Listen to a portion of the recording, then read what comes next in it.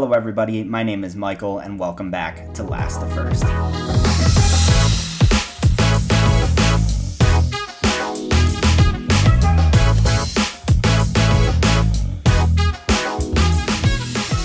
Wow, what a race the Dutch Grand Prix was.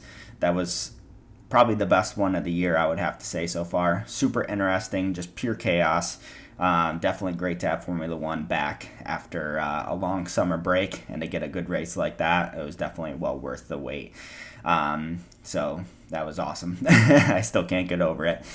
But let's go into the race, give you some of my reactions and kind of recap the race. Also be on the lookout for another podcast about reacting to my predictions, because if you saw my previous video about the predictions, then you'll know that I was vastly wrong. So let's go over the finishing order first. Of course, P1 Verstappen still managed to win throughout all the hecticness. Definitely an incredible drive by him. Followed by Alonso in P2, Gasly P3, Perez P4, Sainz P5, Hamilton P6, Norris, Albon, Piastri, Ocon, Stroll, Hülkenberg, Lawson, great drive from him, Bottas, Tsunoda, Magnussen, and then 4 DNFs with Russell, Zhou Guanyu, Leclerc, and Logan Sargent. So, yeah, let's just start with the beginning of the race. I mean, that was just pure chaos. Like, they were talking about the rain was going to be coming, and I feel like I just refuse to believe it sometimes, because they always talk about the radar bringing the rain, and it just doesn't always show up. But literally by the end of lap 1, it was completely downpouring, and it was chaos. I thought it was very clear that everybody should have pitted for inters. It looked very wet out there. I don't know why some teams, aka Mercedes and McLaren, the big ones, did not pit. I know the pit lane was definitely hectic and crazy, but I mean, you saw the amount of time that they lost by being on the slicks in truly wet conditions. So that was quite the botchery by Mercedes and McLaren. They really messed up their races from then on. And I think they both had really good pace, especially Mercedes. If they wouldn't have botched that, then I think the race would have looked a lot different. I don't think Alonso would have got that podium.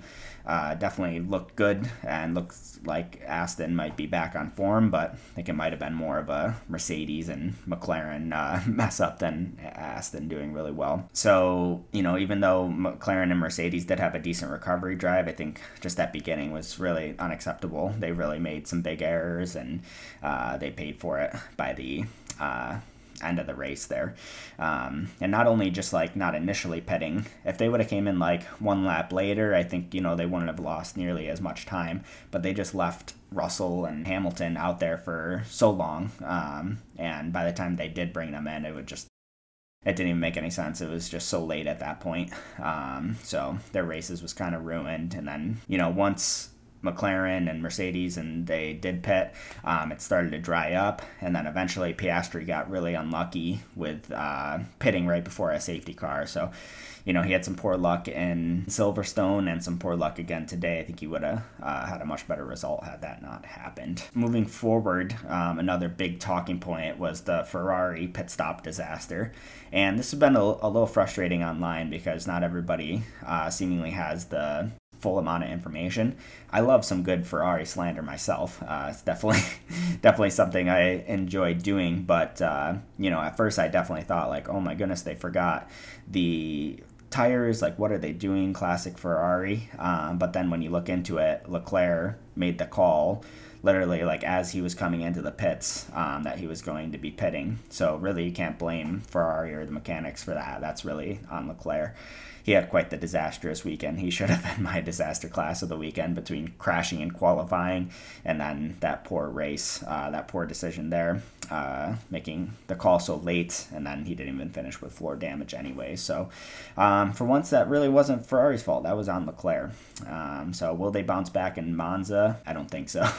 But hopefully they'll have a better race for their sake. Now, Perez, a big talking point there as well. I think it's getting a little tiring with his performances. He got P4. Some might say it wasn't that bad of a drive, but I think this was one of the worst, especially with Helmut Marko's comments and stuff, as per usual. I mean, that guy is always saying some wild stuff, but Perez is under a lot of pressure.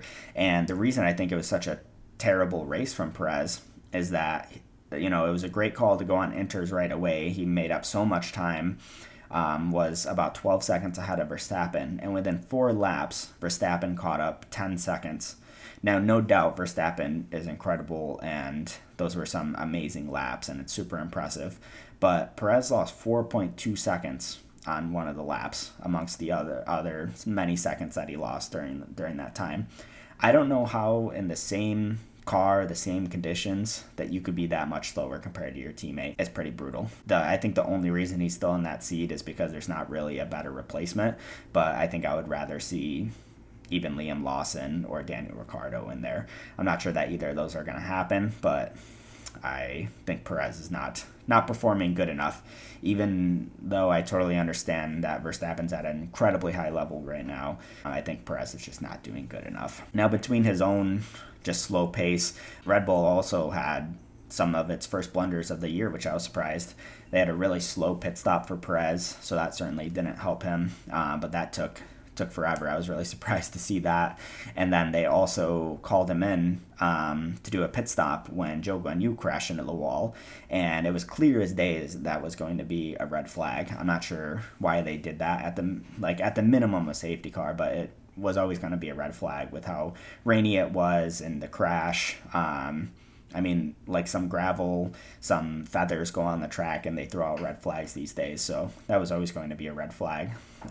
But Red Bull made the wrong call there, and it kind of messed up Perez a bit. But still, his pace certainly wasn't good enough to be beating Verstappen by any means. Oh, and I almost forgot that Perez sped in the pit lane as well, so he certainly didn't help his cases there either.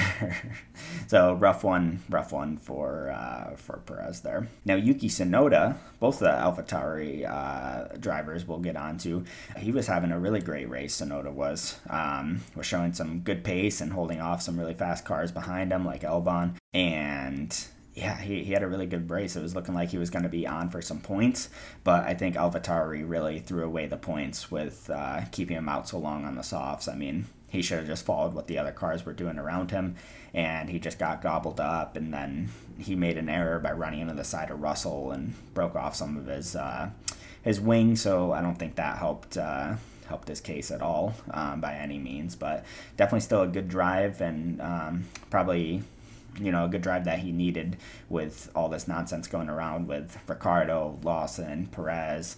He definitely needed that one. Now, on the other side of the garage for AlphaTauri, Liam Lawson, I mean, what more could you ask for from, a rookie under those conditions? He had one practice session that I believe was wet, if I'm not mistaken, and then right into quali that was wet, drying conditions, wet to dry conditions, and then a race that was also chaos. I mean, really impressive finish ahead of Yuki Tsunoda, keep it on the track, didn't make any stupid errors or crash or anything, just kind of kept his nose clear and managed to get a good result. So that was really a nice, quietly impressive debut for Lawson, which was really, really cool to see. Now, Albon, I want to give a special shout out to him as well. He had a really incredible race. I certainly was not expecting the Williams to be so good around this track, but he was looking mighty quick. Really incredible job from him to get some more points on the board for Williams, and he's really looking like a new driver in the Williams now. I mean, he's looking really awesome. Wouldn't be surprised if he gets scooped up by a big team at some point. I'm not sure where he'll go, or maybe he will decide not to if Williams keeps going on the trend that they're going. But it's tough. Even though Williams is on a good trajectory, I'm not sure that they're going to be challenging for race wins or anything like that in the near future. So we'll see. But he was performing super well, getting the most out of that Williams. Maybe can't say the same for the other side of the garage, but definitely a great job to Albon. Speaking of the other side of the garage, Logan Sargent, man, what a disaster. I think he's definitely going to be losing his race seat. I mean, at this point, I think he kind of has to, even though he was showing some good pace over the course of the weekend. For him to crash out in qualifying, definitely not good. I know it was tough conditions, but with the amount of pressure that he's under right now, that just can't be happening. And the race as well, he crashed again, and I guess it was down to some type of hydraulic problem, so can't blame him too much, but that definitely doesn't look good, having 2 crashes like that over the course of the weekend. So we'll see. Maybe since that crash in the race wasn't his fault, maybe he'll keep a seat if he can keep doing well for the rest of the year, but we'll see. I don't feel too good about him keeping his seat. We'll see what happens there.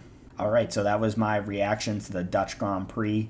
What an awesome race it was. Be on the lookout for my reactions to my pre-race predictions, because I was quite wrong with those. But yeah, we move on to Monza, and looking forward to it. I think we know a certain team is going to do pretty well, given the straight line speed. But who knows? Maybe they'll ban DRS and it won't do anything at all, actually, in qualifying. It'll still be the same. So I was editing the podcast, and I realized I completely forgot to talk about Gasly and Alonso on the podium. I was so focused on ranting about all the TV direction and all the craziness that happened that I completely forgot about the podium. And my goodness, who would have expected that? I mean, Alonso obviously has had a lot of podiums this year, but Aston has kind of been on a downward trend as of late. So to see him back up there was really nice. But Aston looked really good. Seemed like their upgrades seemed to have done a good job. I guess they got a new floor in for this weekend. So that floor definitely seemed to put them back in the right direction. However, I think they were a little bit flattered by McLaren and Mercedes not being up there. So we'll see after a couple more races where they're going to wind back up, if they'll be right back up in second there or challenging for second fastest car, or if they'll be a bit behind the McLaren and Mercedes. And then Gasly, I mean, who would have thought that? That seemed to come out of nowhere. Alpine has just been doing Alpine things all year. So for them to get a pretty legit podium today, that was pretty impressive. Gasly had really good pace and really just came out of nowhere with that. I couldn't believe that. But he must have been super thrilled about that, and that was quite the shock. But sorry, I completely forgot about that yesterday. There was so much craziness going on. So thank you guys, and see you in the next one.